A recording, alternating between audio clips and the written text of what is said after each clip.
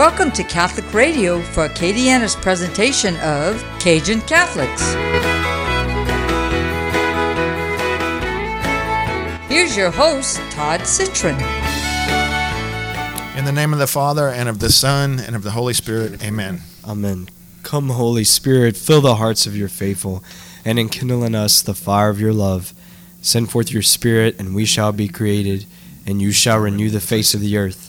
Let us pray, O God, who by the light of thy Holy Spirit you did instruct the hearts of your faithful.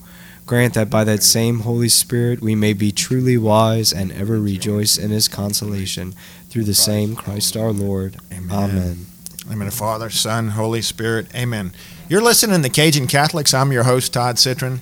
Excited to have Father John Joseph Bork. He is a priest at the Community of Jesus Crucified. Welcome to the show. Thank you so much. Thank you for having me. Thank you for being here, Father. So today our co-host will be Mr. Calvin James. Calvin James. Welcome to the show, Calvin. Pull that mic towards you, man. Yes, sir. Yes, sir. Right here. Right in my face. Okay, Father, tell us a little bit about yourself. Yeah, so I'm 28 years old. I grew up in Lafayette, Louisiana. My family's from Kaplan. Kaplan. Yeah, and I graduated from St. Thomas More in 2011. Right after that, I went to the seminary, St. Ben's in Covington. After 3 years, I graduated, and then I joined the Community of Jesus Crucified as a brother. Spent a couple years in formation through the community, took my vows, returned to seminary, and then was ordained to the priesthood last year, June 6th, 2020. Nice. So you are not the first Bork on the show. Your sister Abby was one of the first guests on the show, and I know your father very well, and a wonderful family, and just so blessed that you guys represent Lafayette and Acadiana so well, and I know they're so proud of you. We've had many conversations about you. Well, I appreciate it. But so just give us a little bit of what led you to there into the religious life. Yeah, so I would say about halfway through my senior year, I started recognizing that I didn't really have a prayer life, and I think I always thought I did, but I would tell people I pray all the time, but that really meant that I didn't pray at all. That I wouldn't actually spend time on my knees praying. And so I started praying the rosary and praying a novena to St. Joseph. And St. Joseph, when we're in the year of St. Joseph right now, he really impacted me as a role model for me. I thought he was going to be a role model for me as a husband and a father, but I started to realize that he was asking me to be close and intimate with the Blessed Virgin and Jesus, his son, that he was inviting me into that same intimacy that he had with them. And once I perceived that, I realized that I had to give myself radically to God.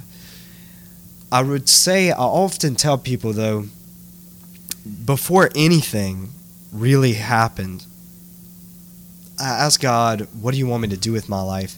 And that was a question that I never really asked him. It was always I was telling him what I wanted to do with my life. But at this point, I asked him, what do you want me to do with my life? And I didn't hear priest, I didn't hear religious, that probably would have intimidated or scared me at the time. But I knew what he was saying is, I want you to be a saint. And I had heard growing up the call that we're all called to be saints. But this was the first time that I felt like it was personal. Like he wanted to saint me. And that really changed my whole perspective on life. That I realized that if I don't become a saint, my life is wasted. Mm-hmm.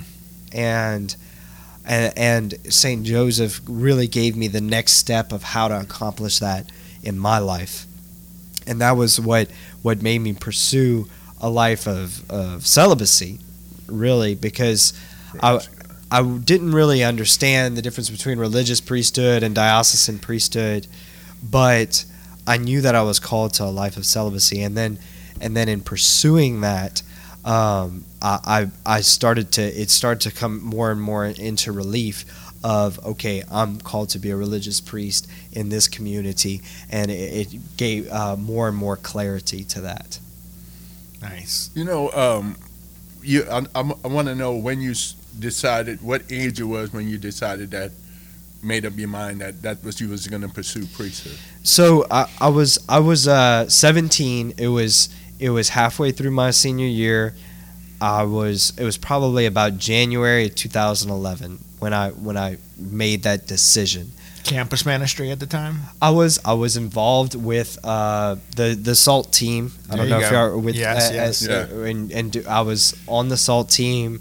I was putting on Kairos, and I particularly remember by the March Kairos, I knew that I was going to be a priest. Wow, you said 2011. Yes, sir. You know, Ephesians 4:11 tells us that Jesus, he set up this ministry, some to be priests, Yep. apostles, prophets, evangelists, Right. and teachers. So you are a part of the fivefold ministry right now.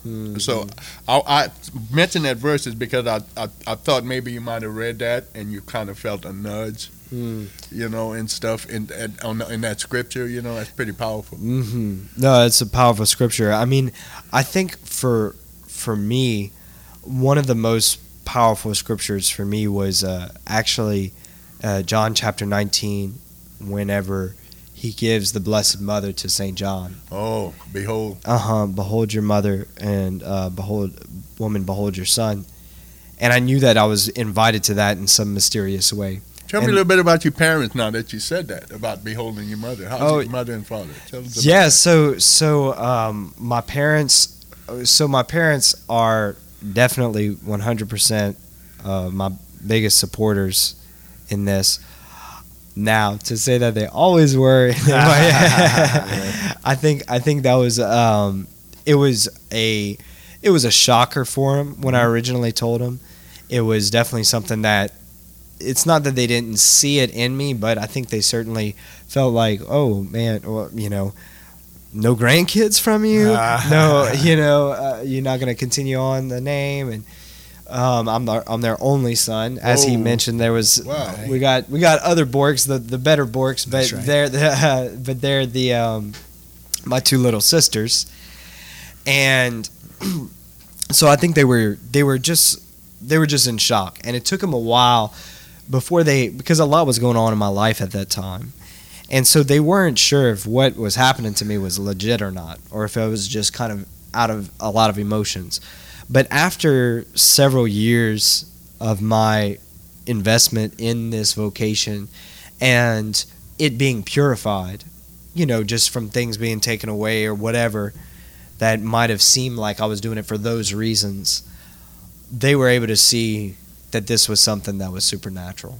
It wasn't just something that was I was just doing because I wanted to. I was doing something because I was legitimately called. And that created a big shift in their perspective, and then they are 100% on board. Okay, that's great. Yeah, so Calvin and I love that word supernatural. That's our thing. And Calvin is the Holy Spirit incarnate, I like to say. So Father, back a few years, I know y'all been doing a Bible study in St. Martinville at the community, and I was able to attend with Kevin Norman, our friend, is how we got you here. And y'all gave this beautiful, beautiful dissertation, if I want to call it, on the 4 different types of light. I want you to share that with us, because it was something that really touched me. Yeah, absolutely. So light is that by which we can see. So anything that we are able to see, but seeing is not just with our, with the cones and the pupils and stuff in our eyes. Seeing can be something that's more interior as well. So we looked at the different kinds of light. The first light being corporeal light or visible light, the light that we do see, the light by which we're seeing right now, in this studio, that we can see each other, our physically, sensibly, that kind of light. But there's another light that we call the light of reason, which is not given to the animals, for instance, except for us. We are rational animals. And so we're able to see, okay, 2 + 2 = 4. Or the fact that we're even able to make sentences, like right now. just that we're speaking and that we're taking ideas and putting them together, and it makes sense. And we say, "Oh, I see, I understand." Yeah. And oftentimes when we get something, the way we depict that is a little light bulb. Yeah. It's a depiction, but it's something that's going on interior, and so that's what we call the rational light. That we can take two ideas, combine them, and it makes sense. And there's a difference between nonsense, and actual sense, and so that's by the light of reason.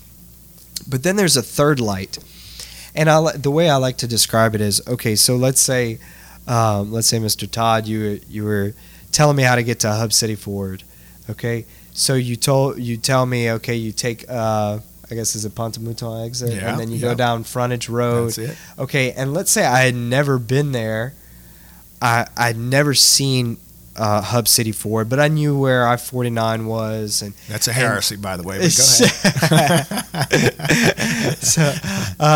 ahead. So you started to describe it to me.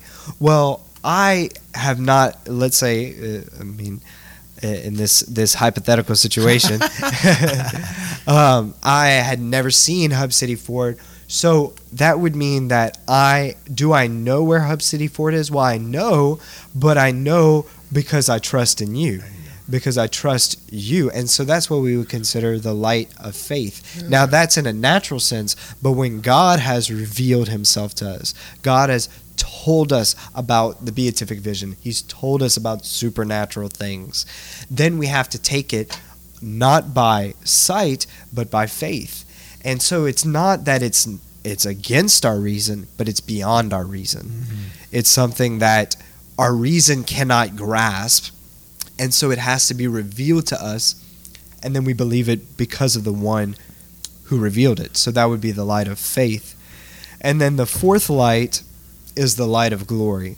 That's when we pass from this life into eternal life, or that we the veil is torn between heaven and earth, and then we arrive at Hub City Ford. We actually get there and we see it for ourselves.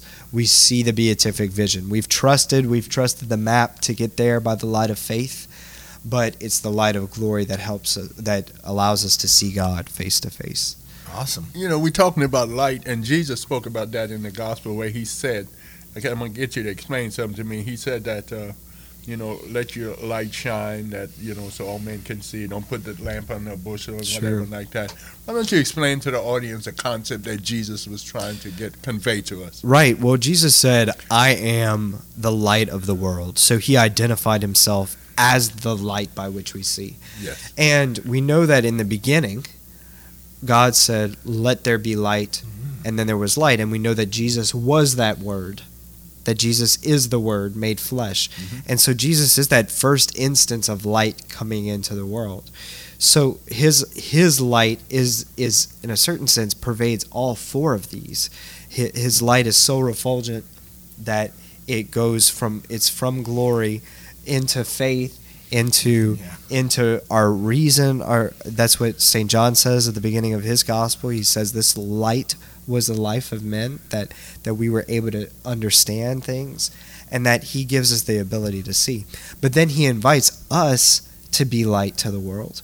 It's not just his, but it's by his light that we shine forth as Christians. We bring this same light.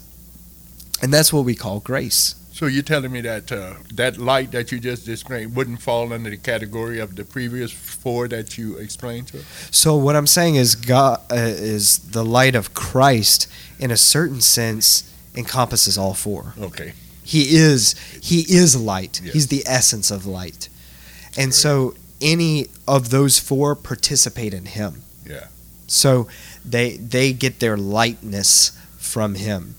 And then we, too, as Christians who are called to be the light of the world, we, too, get our light from him as well. Great. And we participate in Calvin, the same light. Father John got it going on. That's all I can say about that. He's the man. I'm captivated. I want to remind our listeners, you're listening to Cajun Catholics, and today's guest is Father John Joseph Bork. He is a priest at the Community of Jesus Crucified. a wonderful soldier for Christ, and we're so happy to have him on the show today. And you're working with Father Mike Champagne. Yes, and sir. That must be pretty awesome. Oh yeah. He keeps me busy. I call Father Mike a little big man. Yeah. He's a big man in a little body. I call him the Cajun St. Paul. That's it. Gratons and your gumbo, you got all that stuff mixed up in there. Yeah. So the show is called Cajun Catholics, and you are definitely mentoring with the Cajun Catholic. Yes. But when you hear that term, Father, what do you think of? When you think of To me, this is so important to me, and I think this is why one of the reasons why I was so attracted to the community. I mean, it's not everything that the community of Jesus Crucified is, but being a Cajun Catholic, we live in a culture that is so pervasively Catholic. Mm-hmm. It's rich in the faith, and I know that my faith is so linked with my culture that we can't really, if we start to lose our faith, we start to lose our culture, mm-hmm. and vice versa. We can even begin to lose our culture if we lose our, or we can lose our faith if we lose our culture. Mm-hmm. And so this is so deep within me. I mean, I love the Blessed Virgin because to me, I was taught that by my Cajun mama, my Cajun grandmas. This was something that was ingrained in me, and I see our Cajun culture as sacramental. And what I mean by that is that there's the sacraments are signs that point us to God. And I see the different elements of our Cajun culture: our love for family, our love for community, our appreciation of joy, all of these different dimensions of our Cajun culture as pointing to our faith and pointing to our belief in God. And I think one of the things, the events for me that encapsulates that is the Fête Dieu de Teche. Mm-hmm. When we go down the bayou, bringing the Eucharist right, it's coming right up. And it's such a witness of what it means to be Cajun Catholic. Yeah. You want to ask? Go ahead, Cal. You talked about love, and I know you get people. You talk to a lot of different people. Do people ever come talk to you about that concept of love? Sometimes, whether it be like through marriage or whatever like that. Do you get those kind of inquests? Oh yeah, certainly. When we're talking about love, I often like to say that we all love something. I mean, even if it's ourselves, everyone in the world loves something. We can't help it. It's ingrained into us, in our nature. But the scriptures and God reveals to us who to love and how to love. Mm-hmm. And that's why he's light. Yeah. He's light and love. He reveals to us both who to love, how to love, and that we're made for love. Yeah. But certainly, I see it all the time. This is the deepest desire of our hearts. But we want to love and we want to be loved. But we only if we recognize that exists in Christ will we be truly fulfilled. It's amazing. I was like, it was never a trick, but you just blew it out the water because Paul talked about there's 3 different kind of loves. Like the eros, phileo, and the agape, and you nailed it. Oh, I want to tell the audience he nailed it. Well, that's very profound stuff. I'm like, can't wait to listen back to this and take some notes because there's some good stuff right yes, here. Sir. But talk about just in your family, in your immediate family, where did that faith come from in your family tree a little bit? Yeah. So I mean, I have to admit, like, I'm extremely blessed. I don't think there's a single person on either side of my family that's not Catholic. Wow. Yeah. And practicing. So, going very to Mass. Unique. Yeah. I mean, it's extraordinarily unique. I mean, I don't want to say we're not fallen sinners, because we Sure. certainly are. But I was blessed to. It was just who we are. Yeah. There was no question about it, and certainly my grandparents. I mean, I know both my grandfathers made Cursillo, and Wow. that was a big part of their Yeah. their lives and their transformation. I know. I think both my grandmothers did too. And they both made Cursillo, and it was just never a question growing up that we were going to go to Mass every Sunday, and that this was something that we had to do. But there was a certain point, I think, in my own life where I had to recognize, okay, if I really believe everything that we're doing, then how does my life reflect that? And I had to ask myself that question. And that was kind of that turning point for me when I started to say, God, what do you want me to do with my life?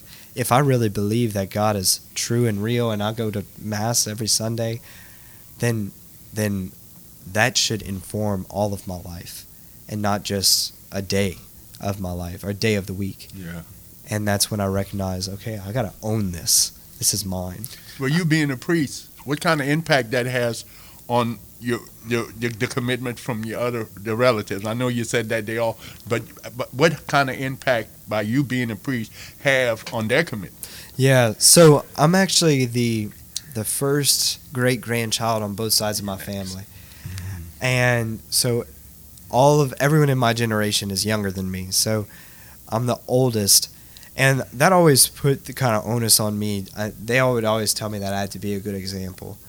And I think that definitely informed my decision. I think my decision was because God called me. Mm-hmm. But I definitely think that I knew that I had to represent, I had to show to the rest of my cousins and my siblings the best way of living, and that sort of be a role model. And I've certainly failed in many instances, but I think living out my vocation was one way of doing that, of choosing the path that God had designed for me. But then also my family has told me, they have said that this has really impacted their lives. In fact, one of the most personal and profound instances of that was during my time at CJC. We have a year where we can't see our families, where we can't even contact them. So it's very restricted, and we kind of call it our own spiritual boot camp. Mm-hmm. So for that year, it was very difficult for all of us, but definitely for my immediate family. Mm-hmm. But at the end of that year, my dad told me, he said, son, I think we're closer to you now than we ever could have been had you gone to college or done anything. And that just meant so much to me, because it told me that what happened was real. It was spiritually impactful, and I definitely know my grandparents, like, they go to daily Mass very often, and I know it has to do with my decision. It's Sure. not, God has encountered them in their lives, but All right, so people who want more of you, and there's a lot of them of our listeners out here listening, tell us about the Thomas Aquinas Institute and how they can get involved with your ministry. yeah. So we are. Father Champagne asked me to be the director of the Aquinas Institute. The Aquinas Institute's been around since 2006, but we're working on some really, really cool opportunities. One, the bishop has asked us to take over the permanent diaconate formation, so we're excited about that. And in conjunction with that, we're actually able to offer a master's degree for young men and women, or older men and women, who are interested in getting a master's degree in theology. So that's a really awesome opportunity. And then we're also offering, we're working in conjunction with the diocese, with the Office of Catechetics, Chad Judice, and his office, in bringing, enhancing catechesis in the diocese, because my philosophy, and I think this would have been Jesus's philosophy, so is that we're not fully evangelized unless we're seeking catechesis. In other words, we haven't really encountered Christ unless we're constantly desiring more, and we want to learn more and more about him. And so we've noticed that there's a gap there that we have to provide that catechesis in our culture. And our kind of claim to fame is exactly what your claim to fame is for this radio show, is Cajun Catholicism. Yeah. You know, we are the only higher level education for the Catholic teaching in Acadiana. Love it. And so that's what's so unique to us. And then lastly, I wanted to mention something that's really, really exciting is we're working on a collaboration with UL in order that our courses will count towards a minor for UL. Now, how exactly we can market that, you know, that's in the process, but that we're working on that articulation agreement. So that's really exciting as well. So that way you can be a raging Cajun Catholic. That's right. In the Yes, truest sir. sense. That's right. Just a couple of minutes left on the show. Give you a little toughy question that I picked up during the week. But tell us, Father, when God looks at you, what does he see? Oh, well, I know he sees his son, and hopefully his divine son, his son Christ in me. But I think he also sees in me someone who has many faults and failings, but nevertheless is striving to please him and to be his servant. And it's my hope that one day he'll tell me, "Well done, good and faithful servant." But right now, I'm just in the process of working that out. And, I like that answer. As a priest, you said Christ, and as a disciple, I said that's how I would want to see me, as one of the apostles. So yeah. I think with the level that you and I are on, dependent on our answer, and I like that. It was very similar to mine. Oh, praise God. What you think, Tom? Well, I think I could go on for another hour with Father here. It's just been just awesome, and I appreciate you being here today with us. Yes, absolutely. And thank you for your family sharing them with us. And I know a lot of prayers, right, from your family came to fruition with you being a priest. Oh, well, I appreciate that. Thank We you so ran much. across paths at the Adoration Chapel a few times, and I saw you kind of go in and go out, and we're like, "Hey, grab that guy before he leaves." You know?